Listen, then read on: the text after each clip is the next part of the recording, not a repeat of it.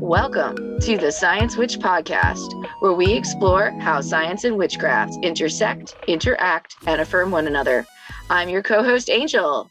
And I'm your co-host, Engu, and this is our 33rd episode.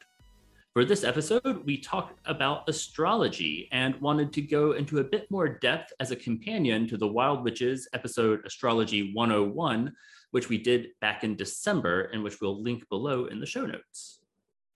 But before we get to the episode, we wanted to let our listeners know about a really exciting event coming up pretty soon. That's right. We wanted to tell everyone about So Mote That Con being put on by our sister podcast, That Witch Life. This is their second virtual conference on living as a witch in today's world. So Mote That Con is happening October 15th and 16th, and it's going to be phenomenal. Join us from anywhere in the world for incredible workshops, a bunch of badass raffle prizes, rituals led by Kanani Soleil, Courtney Weber, and Hillary Whitmore, and a lot more. So Mote That Con will have a live question and answer session with Ruth Connell, aka Rowena from the show Supernatural. Other presenters will include listener favorites, including Heather Augusta, Taverline Angerlin, Phoenix Coffin Williams, Rosa Cran, Storm Fairy Wolf, Lisa Jade, Chawan Ku, Orla Mixie Costello, Thomas Prower, Papa Hector Salva, Hillary, and Courtney. So if you can't join the con live, don't worry. Everything will be recorded and sent to all registrants after the event. You can get your tickets for So Mote That Con at thatwitchlife.com. And Inku and I will both be in attendance. We're really excited about it. That's right. I really enjoyed the last one a lot. Yeah, me too. I'm especially excited about Rosa Cran and Hillary's presentation on how to infuse more magic into your art. Yeah. That'll be really exciting too. Nice. Yeah, I'm really excited about Storm Fairy Wolf. I've been listening to his most recent book and really enjoying it. Satyr's Kiss, highly recommend. It's a good time, especially for the gay witches out there. It really shines. Well, let's also let folks know about what's going on our Patreon. Yeah. So we're wrapping up this season of Who's in Bloom. My last episode is going to be on sunflowers for 2002. Mm-hmm. I'm going to talk a little bit about the Sunflowers Association, specifically in regards to Ukraine, and also have a prayer that we all don't die in a nuclear war. I will back that one up. Let's not do that. Let's not have that be the reality. Yeah, I look forward to hearing more about sunflowers. I will be working on Goldenrod for my last Who's in Bloom of the season. And really, my life has just been all Goldenrod all the time for the last little bit. And I'm ready to start talking about this journey that I've had. I've been making essential oils and drying it and harvesting it and waving it around and making crafts out of it and using it for decoration. And yeah, it's amazing. It's a great plant. It's kind of permeated your life right now. In every way. Yeah. Like I'm totally nose blind to it. I'm sure as I walk around, I'm radiating a cloud of goldenrod smell. And Solidago is probably one of my favorite genus names of any plant. Mm-hmm. Like that's a name I could see like hippies naming their kid. Aw, I would want to meet those hippies. For sure. Back to our Patreon. You can join at the $1 a month level and get extra content, such as our mini episodes on flowers that we happen to be in love with at that moment. And upcoming episodes on deity. Yes. Once we shift into the dark time of the year, we're going to be doing mini episodes on some of the deities that have been featured in our other Patreon level, which is the $5 a month sticker exchange. And the stickers are made by various artists, including myself and Inku, as well as artists that we get to participate in our Science Witch Art Coven, including my friend Kalika, who has been doing this amazing series of all these Anthro-Egyptian goddesses. Which the Egyptians had something like 1,500 different gods that we at least still know about. Whoa. And a lot of them were furries. And that is really well exemplified in her style. And one of the things that we are going to be putting together is a coloring book, which will be available, of course, to our Patreon supporters, and then later on, hopefully in our Etsy store, as well as at various different cons and magical shops that will carry it. And each of the pages for these different goddesses will have a little bit more information that we will be delving into during this next series of audio explorations into different gods and goddesses. And I had a dream about Hecate, the frog goddess that so I think she is calling to me, and I need to explore that a little deeper. So get to know her. She sounds absolutely lovely. Goddess of fertility and resurrection and frogs, perhaps. Which are always awesome. Frogs, so cool. And then why don't you tell folks what they have to look forward to with the Science Witch Coven, which is our highest level of support, and we're really trying to drum up more supporters at this level so we can really give ourselves more time and freedom to put out more amazing content. So at that level, I am putting together my little quarterly care package, including a good bit of that Solidago we were just talking about, and other local foraged products. Today I harvested a bunch of wild betony that I'm looking forward to playing with. I have some peach leaf that I'll be harvesting and blending up some tasty and hopefully helpful teas.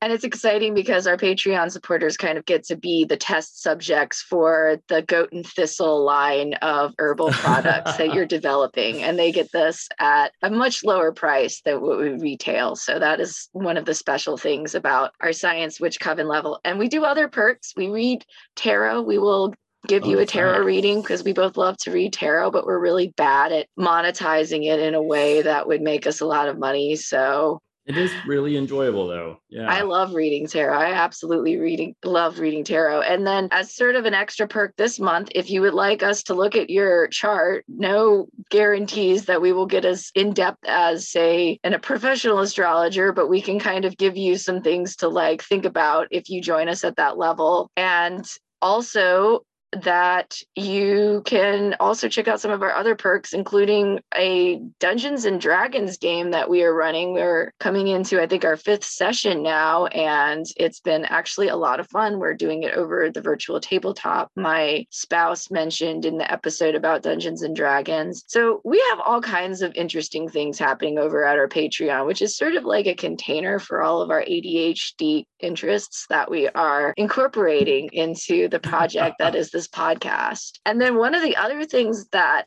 I wanted to kind of announce on the podcast is the beginnings of what I am feeling is a book is coming out of this podcast. And I actually just quit my corporate job. So I have more time and space to dedicate to some of the things that are much more in alignment with what I want to be doing with my life, including this podcast. And I want to start thinking about how a book would take shape as we continue to come up with all of this really interesting ideas about how science and witchcraft intersect and interact. Of course, our Samhain episode, which I teased in our last Wild Witches episode on the future frontiers of entheogens, is going to be on epigenetics and ancestral healing. And this is a topic that has just been blowing my mind how profound it is and how much applicability it has in our very present moment. So of course, we're going to go into more detail about that, but that will definitely has helped me kind of start thinking about how we could together come up with a book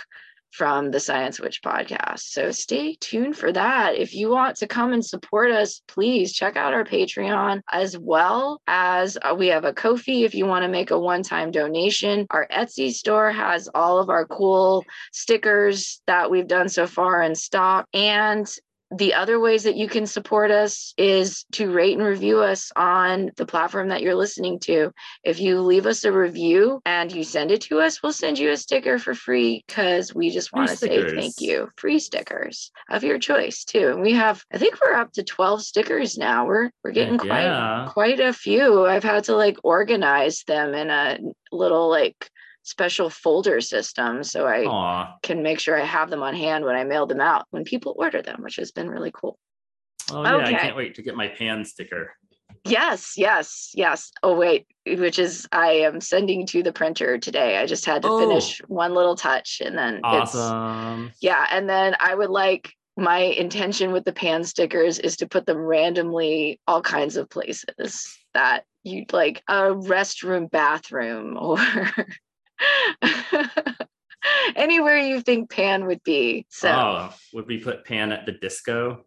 Oh, of Panic course. at the disco. Of course. That is like the bathroom at the disco. Yes. Exactly. For sure. Exactly. Hey, place. One thing that one of our patrons, I think, suggested was that we do an episode on astrology. Yes, that would be a good idea. Why don't we get into that?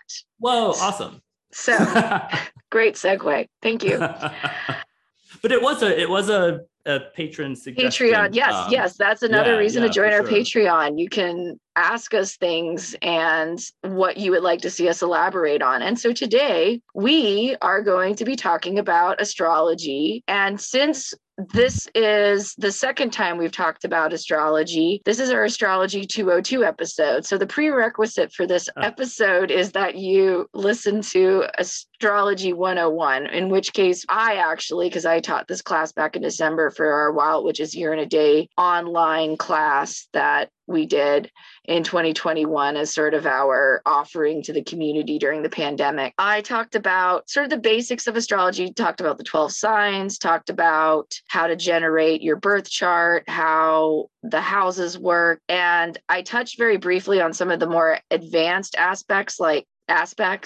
and we wanted to kind of go a little bit more in depth together because we're both giant astrology nerds. True. Long time astrology nerds. And why we're not professional astrologers, because there's just been so many other things in our lives that have kept us from taking a more focused path in astrology. I would say that our collective knowledge is pretty extensive at this point. So, but there's always more to learn. And that's the great thing about astrology, is that astrology, once you start getting into like the super high levels of, especially with some of the new astrology, like with the asteroids and thinking about some of these questions with how human civilization is represented through this 5,000 year plus history of continually looking up at the sky and finding meaning in our societies, but now personal astrology is much more of the way we practice as human beings astrology, which I find is also fascinating. So first off, let's talk about, just to kind of bring everybody back to a starting place, in order to know where your aspects are and thus where your houses are, you need to know your full birth chart. Now, to get your full birth chart is very easy in 2022 because there are sites like Cafe Astrology where you type in your exact time of birth and where you were born, and it instantly generates a chart. And this is something that we as people in the 21st century get to enjoy in a way that I feel astrologers of previous ages prior to computers would feel very cheated. I hope not. I hope they would recognize that we're only where we are because of them. Like they It's true. They are the foundation. And now it's accessible in a way that they never could have imagined. Never could have imagined. Yes. Yeah. And one of the foundational texts that we are referencing in this episode is a book that we both were given when we were fairly young called, you even got the old one with the old typeset. Oh, wow. That's some 1980s typeset. We'll have to put a picture of that. Yeah. And the like very Ionic map on the front. Yeah. That is a Ionic astrological wheel right there. So what is this book that we are talking about? This book is the only astrology book you'll ever need. And I don't know, what do you think?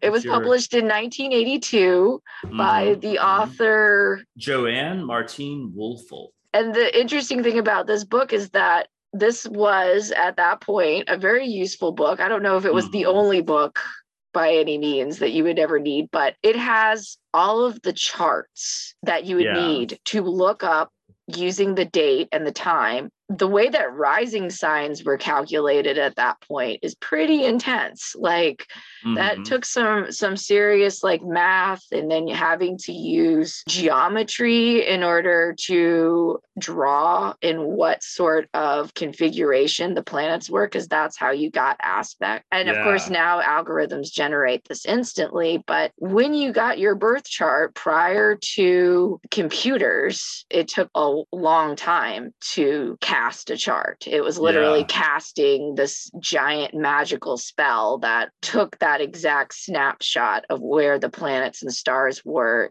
when the exact moment you were born. So I just kind of wanted to bring that into context, especially for a lot of our Gen Z astrologers out there who may not quite ever understand what looking up moon charts would entail. Mhm. Because I feel like when you and I were first getting interested in astrology, now mind you, we were pretty young. Mhm. We had a family friend that was like my mother's adopted mother, who was an astrologer, and she was such an incredible woman. And she was the one who did our charts, our birth charts, Mhm. back in the, I think, early 90s, when it was still very much like you had to do this long, intense process in order to generate the birth chart of somebody. So it wasn't a frivolous activity. Like it Right. definitely took effort and energy. Yeah, Miss Happy gave me my full birth chart Mhm. in right around the year 2000. Oh, okay. Oh, yes, that's And right. so by then there were computer There were programs computer to programs. print out, but you still, I mean, she had to like seek out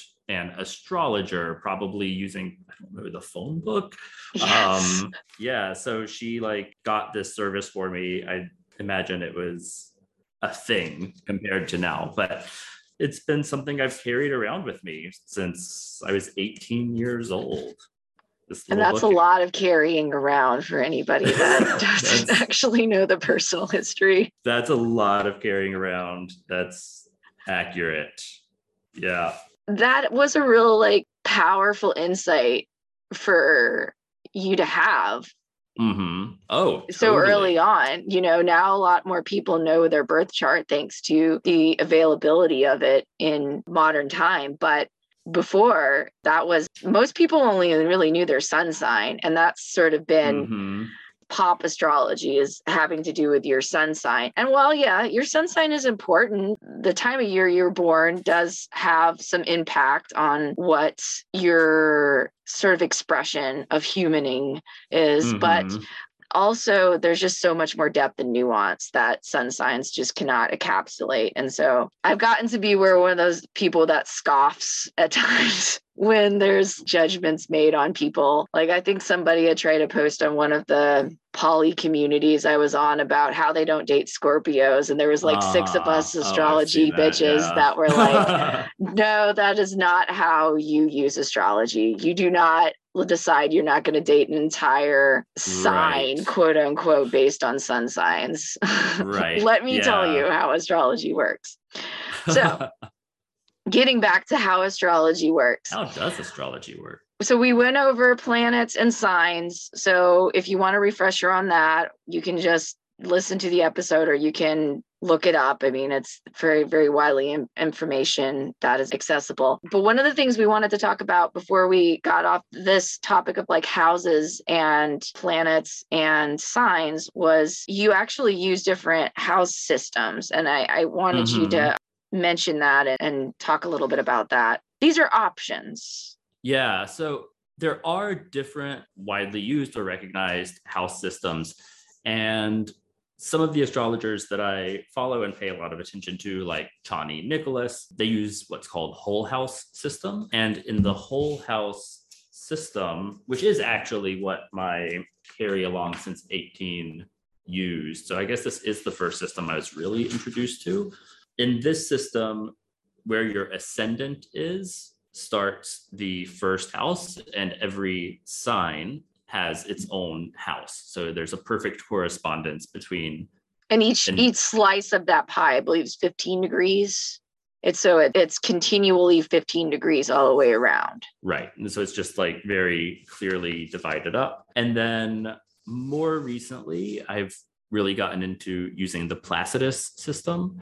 And in the Placidus system, it's a lot more complicated. Different houses don't necessarily line up with different signs. For example, my second house crosses over between Pisces and Aries. And so it's only got a little bit of Pisces even in the sign, but because it starts there, my second house is ruled by Pisces. So there are a lot of different relationships between the different signs and the houses.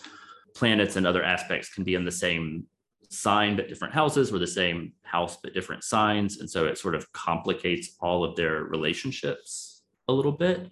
Like I have and it's calculated differently. It's the mathematical calculation of the houses is different. So not all houses are exact 15 degrees. But again, astrology is math. And if you really, really want to dig into that, there is some really cool information, but the algorithm does all that for you. And you just click a button.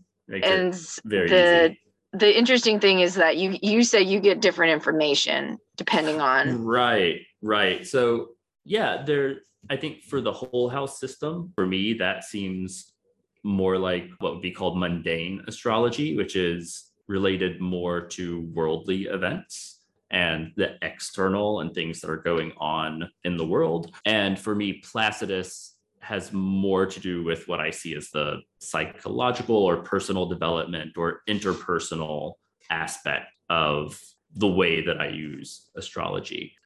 Right. And so it's just sort of a process of how I look at it. I usually just go with Placidus unless it's like a major aspect that's happening, or if it's a big aspect with outer planets, because those have more to do with societal stuff. Right. So like the Jupiter-Saturn conjunctions that we've been having in different aspects, I would be more likely to look to whole house for that kind of information. Again, this is just how we use astrology. Astrology is a tool. Totally idiosyncratic. Right. That's the thing about astrology that I want to ground people back that are getting a little overwhelmed. Like, astrology can be as complex as you want to make it, or you don't have to. Like, definitely different levels and layers to understanding, and you use what is useful and don't worry about the rest of it. I know a lot of people who really stress out about Mercury retrograde. This is not about making you a miserable person. Like, the stars aren't here to just make you unhappy and make horrible things happen to you. That's not what astrology is about. Astrology is about understanding these patterns and cycles through the lens of the cycles of the planets and the planetary bodies, including the moon and the sun. Applying that in ways that is useful to your life. So in this instance with Mercury retrograde is a time when there's more chaos happening with different types of communication. And perhaps this is all psychosomatic, or perhaps the psychosomatic is creating the reality. Who knows? There's the as above, so below concepts and paradox that is the occult studies. But either way it goes, if shit's all fucking up in your life, that's not Mercury's fault. That's something you need to look at and realize and think about it. Do your shadow work. Don't blame Mercury for your bullshit. But when it comes to how to use Mercury retrograde effectively, it's a time of reflection. It's a type of revision. It's a type of, if you're signing a contract, make extra sure that it says what you expect it to say. And that might mean boring yourself and forcing yourself to read something a little more than you'd want to normally, but you'll be glad you did. I think Mercury retrograde takes on a particular type of frantic energy in our culture, right? Because so much is information based. We are in the information age where many of us are totally dependent on machines and being able to cross over different modes of communication with large amounts of people. And I think in that context, and just having to keep up with 100 million password as like one example, the proliferation of extra security steps and constantly clicking that you're not a robot and proving you're not a robot. What takes on importance in any moment has to do with your social context, right, as well. And you can contextualize that with astrology.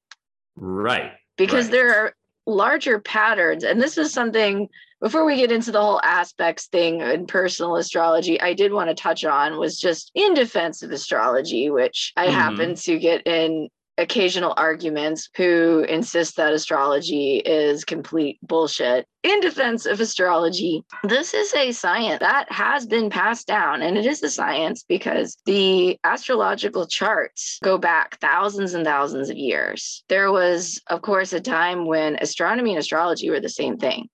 And the reason astronomy and astrology were the same thing was because ancient people had to know how to track the passage of time. They didn't have something to just keep time and they could glance at in a moment and remind, oh yeah, shit, it's almost 3 o'clock. They didn't have anything like that. Their entire perception and society was based off of watching these patterns of the stars moving in the sky and understanding and contextualizing their entire societies based on that. And so from these different ways and patterns, you can start to see, again, as above, so below, these reciprocal cycles throughout human history. And I know I've brought this up a lot because it's become such one of the big things in astrology right now is contextualizing the Pluto return of the United States of America. Pluto is a planet that in modern astrology is the ruler of Scorpio. It is a planet that rules the 8th house, which is the house of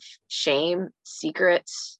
It is the death, sex, other people's money, scandal. All of these deep issues that Pluto rules. And in our current moment of history here in these United States of America, so-called, we are experiencing one of the stupidest threats to our democracy that I think could ever have been generated and only have been American in many ways. We are really having to face the legacy of white supremacy and that has caused so much trauma and suffering among so many people in this country, and how it is being tried to be suppressed in many ways by people who want to keep the status quo, and that this is a reckoning that is costing us a great deal of danger to our fragile idea of what it is to be a democracy. But then at the same time, it's such an important thing for us to be a democracy in this world. Pluto problems. At least to become a democracy, right? Yes. Like we've never been a democracy. A true democracy. That is true. That is true. We are a representative. But even that, republic. I mean, it's been so shaped by race and class primarily, and gender. And yeah, I think possibly a more hopeful way of thinking about our Pluto return is it's when we can actually become a democracy. Yes. Like we've had this idea of ourselves as a democracy for a few hundred years, but we've never been that. And we've had pushes to make us more that at different parts in our history, and they've always been quashed. So maybe the Pluto return is a time for the unquashing. When you take the lens and add the extra context of some of these astrological cycles that were tracked and considered to be very important, including when certain planets aspected each other, such as the Jupiter and Saturn conjunction, which all of the fans of Twin Peaks will know is when the doorway to the Red Room opens. That's right. And that happened recently. Yes, right? That happened recently. That happened in 2020, actually. What happened on February 2nd of 2022? So that's when it came into the exact degree that it was in when they signed the... So that was our exact moment of our Pluto return. When Pluto went to the exact point in the sky that it was at when they signed the Declaration of Independence. Basically. It's at that exact degree of Pluto. Right. And because that happens about every 250 years. Right. It takes, I think, almost 29 years to go through a single sign. This isn't something that a human life encompasses, like your Saturn return. Your Saturn return happens every 29.5 years. And that is I have found to be one of the most poignant tools in astrology. And so whenever I meet a young person and I'm like, watch out for your Saturn return, because my Saturn return kicked my ass. It was a really, really rough time in my life. And I really wish I had that added context of the Saturn return, because I think that would have really helped me contextualize how rough my Saturn return actually was. And now we hopefully each have another one to look forward to. Right. Yes. So, your second Saturn return gets to be a little easier, hopefully. If you are about to hit 30, you are in your Saturn return. And then I think 54 is your second Saturn return. More and more people are living to their third Saturn return, which happens in your 80s. And then I'm sure we'll start seeing fourth Saturn returns in another couple of decades with the way that life extendency. All right, let's talk about aspect. Planets can only see each other when they are in particular geometric relationships to each other. I'm sorry, I'm reading this from Practical Astrology for Witches and Pagans, Using the Planets and the Stars for Effective Spell Work, Rituals, and Magical Work by Ivo Dominguez Jr. And if you really want to use astrology in your craft, I mentioned this in Astrology 101. This book is really, really good. So, in a sense, the planets can only see each other when they are in a particular geometric relationships to each other, but they do more than simply view each other. When planets are in aspect to each other, they are in a dynamic and energetic relationship to each other. That's why I like aspects to verbs when thinking of astrology as a symbolic language. Aspects are measured as angular distances in degrees and minutes between the planets in a chart. As a reminder, each sign is 30 degrees, and the location of the planets is identified as a particular degree of a particular sign. For example, you could have Mars at 15 degrees Taurus in a chart. You could also have Jupiter at 15 degrees Scorpio in that same chart. Both these planets are the 15th degree, but they are not in the same place. They are actually opposite sides of the chart from each other. If we were to count the degrees of all the signs between them, it would be 180 degrees. And this is what we mean by angular distance. Basically, it's these special configurations that the planets take in the sky. And there's quite a lot of aspects if you want to get really, really in depth, but there's only 5 main ones that most people utilize. And that is, as you were saying, the opposition first, which is considered to be a challenging aspect. Now, challenging doesn't mean bad. That's also something to emphasize. So if you have a lot of challenging aspects to your chart, it's just more things to learn, I guess, would be. Right. Things won't come as easy in those aspects of your life. Right. They can be points of friction. That's how Chani Nicholas talks about it. They're points of friction versus the gifts that they flow together.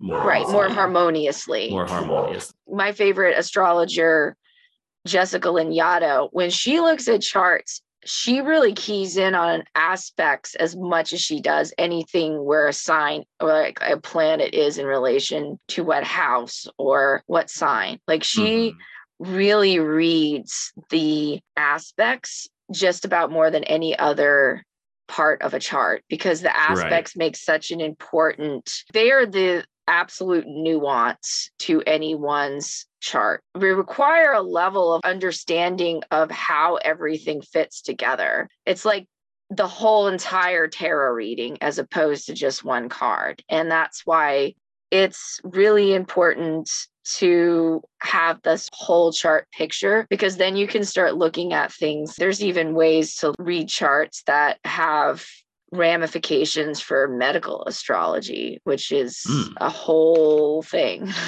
And Lanyadoo, of course, really cautions people against medical astrology because it quickly becomes something that can be misused. There's a lot of insight that you can just gain simply by looking at a lot of the aspects in your chart. The aspect of the opposition. So the big opposition I have, my moon is up in opposition to my ascendant.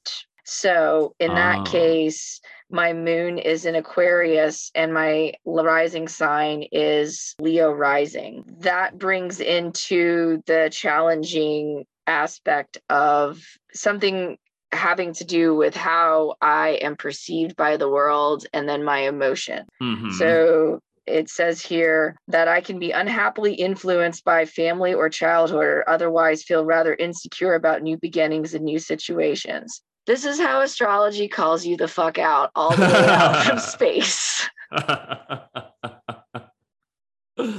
People are like, well, of course astrology sounds right because it just tells you good things about yourself. And I'm like, no, it does not. You have not actually studied astrology if you think it only says good things about you. There we go. So that is an opposition. As you can see, it is a challenging aspect, but that doesn't mean it's necessarily a quote unquote bad aspect. Right. And one of the things that I think is also really important there is going back to the idea that we're always co-creators. The astrology, an astrologer I follow, Pam Gregory, likes to put it that astrology is like the written sheet music, and the way that we play that sheet music is on us, right? Yes. And it's part of our own process and journey. Different aspects, just like different signs, different houses, they can manifest in a range of different ways. They're more like nodes of energy that tend to manifest in certain ways, but because they all influence each other and because so much of it has to do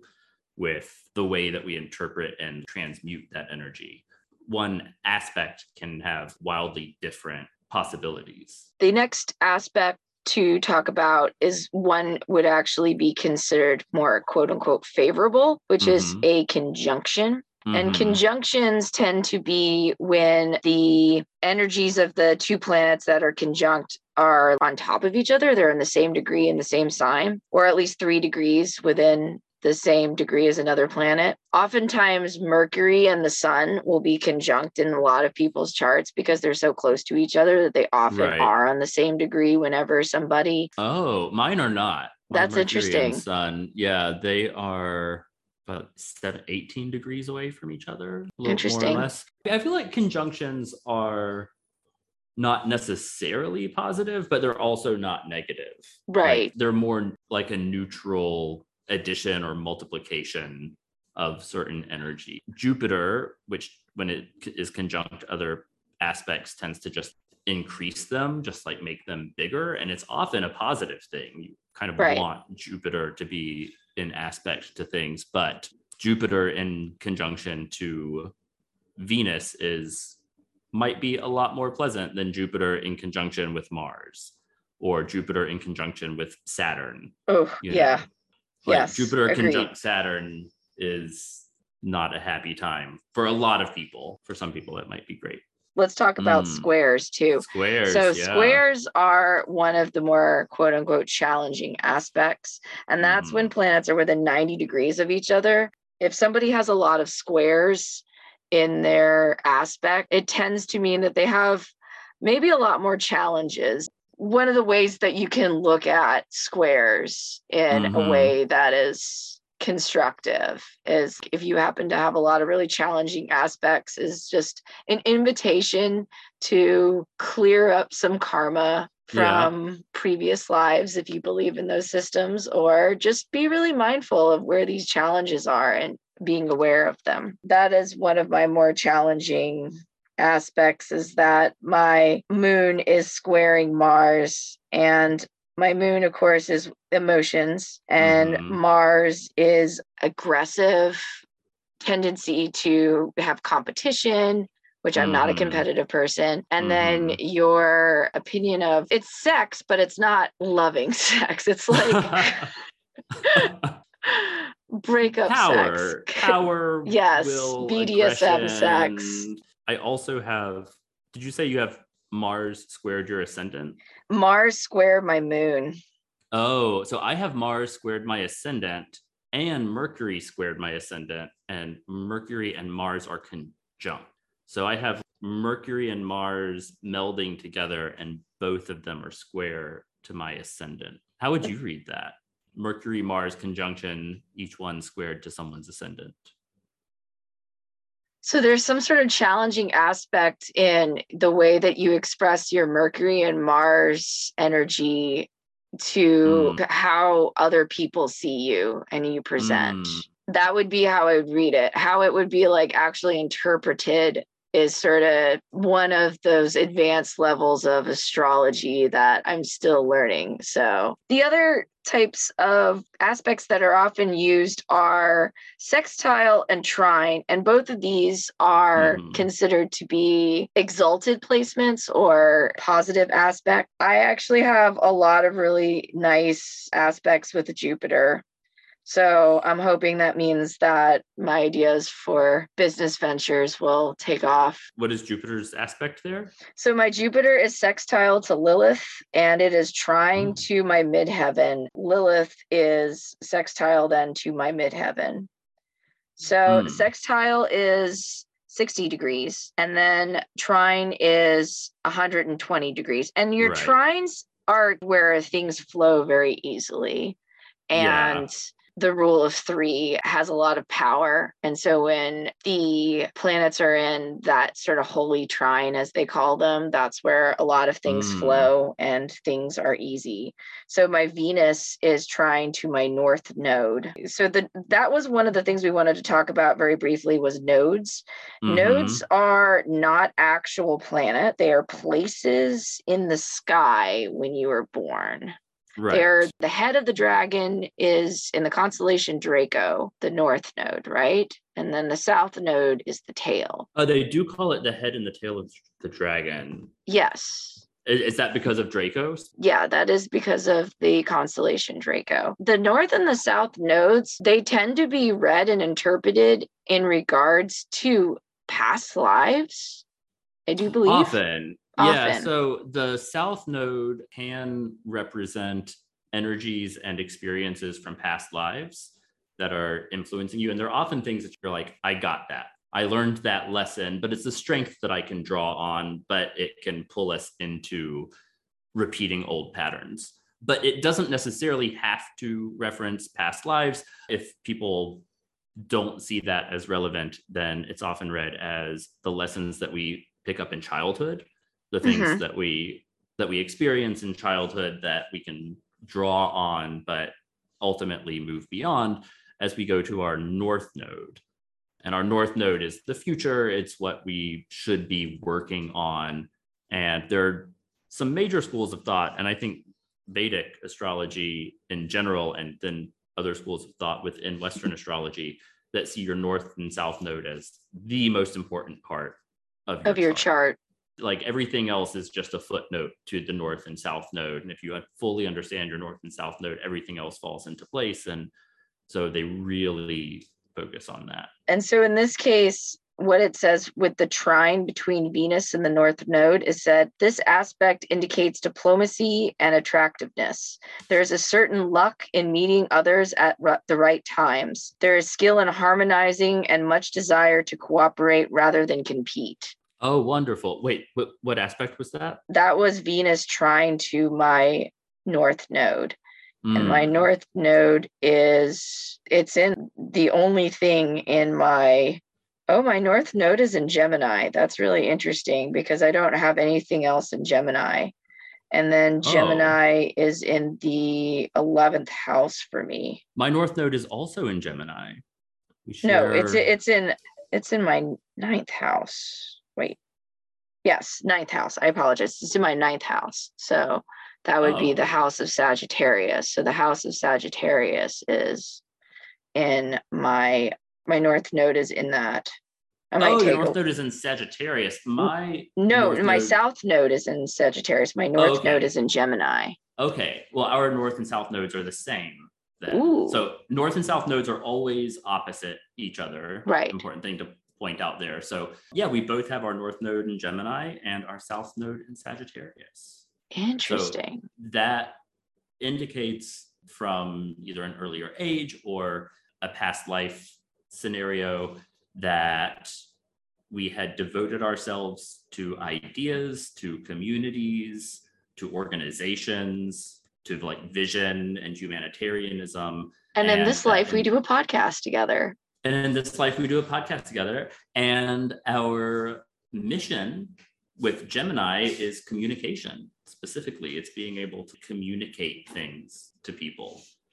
So yeah. Yeah, Gemini is the twins. We're kind of Yes. twin-like as well. Yes. We're sort of embodying that archetype a little bit, and we're communicating over long distance about all sorts of. Gemini is mutable, right? And so it's all sorts of sporadic topics and little tangents. In terms of trines, I have a trine between Venus and my ascendant, and also a trine between the moon and my ascendant. So this makes me really femme. I think it makes me more femme than I would be otherwise, that my ascendant is trining both Venus and the moon. What do you think? Is that Yeah, accurate? absolutely. That's accurate. And I I would feel never that is know how accurate. femme I am until I like see a picture of myself or hear myself recorded, and I'm like, oh, I'm so much more mask in my head. But I like both sides. I like both sides. Or all. So I like the spectrums and the beyond spectrums and all of it. Right. And that's one of the great things about astrology is that it has the capacity to expand and develop and evolve with the times and the people. And I guess this is sort of closing out this fairly rambly and long astrology podcast.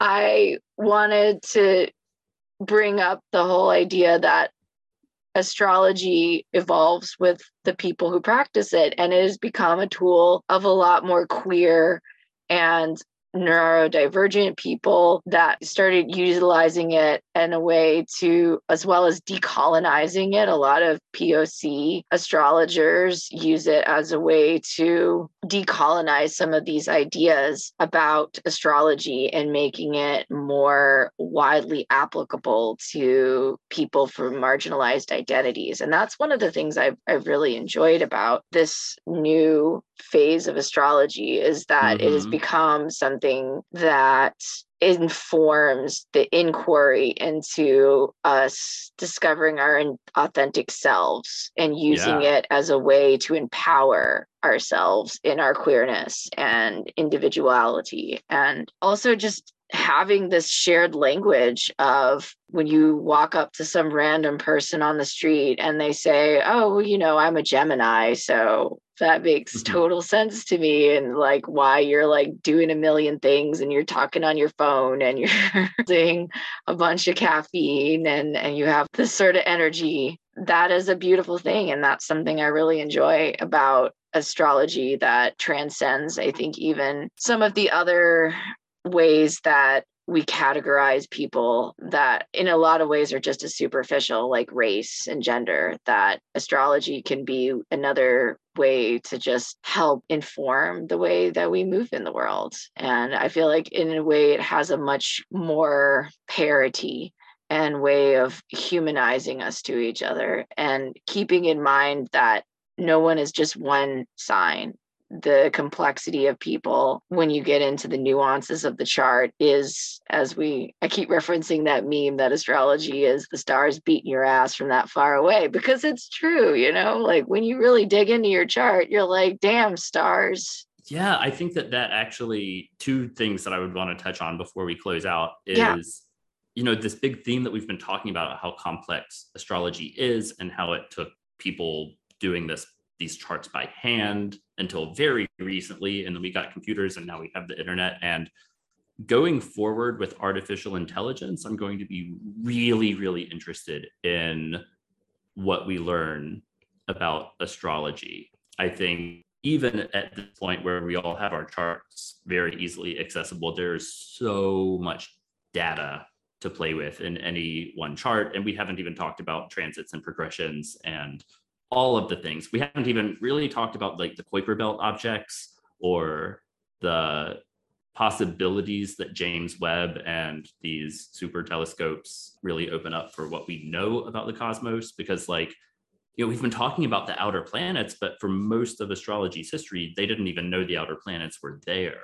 It was the seven main planets. It was the seven main planets, right? And so, Pluto wasn't added in until, what was it, the 1950s? The 1950s, yeah, in astrology. Yeah, right. It was only discovered in 1930, and so it was added in a little bit after that. So, yeah, I think that the age of Aquarius is going to help us to understand astrology in like some really radically new ways. Absolutely. With technological change and just how widespread it's become and how many people have gravitated toward it. And then on gender, yeah, you and I had talked earlier about our critique of the only astrology book you'll ever need from the 1980s with the very Ionic symbol on the front. And to be fair, she is also the author of Sexual Astrology. And the first bullet point is, what is the sexual potential of your sign, even on the only astrology book you'll ever read? So that's kind of where her head was back in the 80s. We poke fun, and I think rightly so, at the old astrology of like, ooh, you're a Gemini man and you want to get with a Venus, yada, or whatever. But reading through some of it through a queer lens, one of the ways that I've approached it is, we all have these signs, all of the signs. Everyone has masculine signs and feminine signs, and they're in these weird, or not weird, but like unique and shifting combinations of relationship to one another. And that's like pretty queer. And so instead of reading it necessarily as, oh, a woman with Venus in Cancer or something like that, no matter what your gender happens to be that particular day, you can think through the lens of femininity or masculinity and think about how, if gender is something that you find useful in thinking about yourself, right?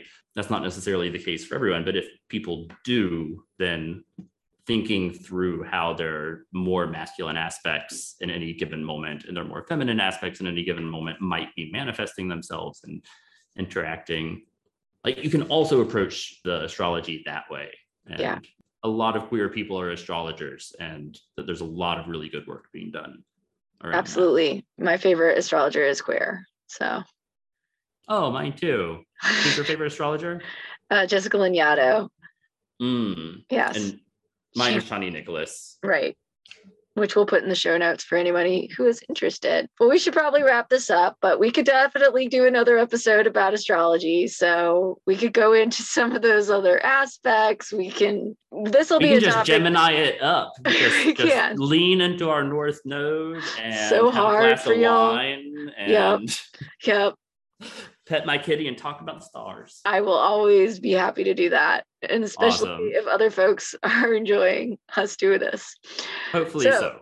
Yes. If you would like to find us on social media, you can check us out at Science Witch Podcast on Facebook and Instagram, and at Science Witch Pod on Twitter. And if you would like to send us an email, you can reach us at questions@sciencewitchpodcast.com. Check out the webpage if you want the show notes as well as the transcripts. Thank you again for listening to this episode of the Science Witch Podcast. And until next time, live long and prosper. And blessed be.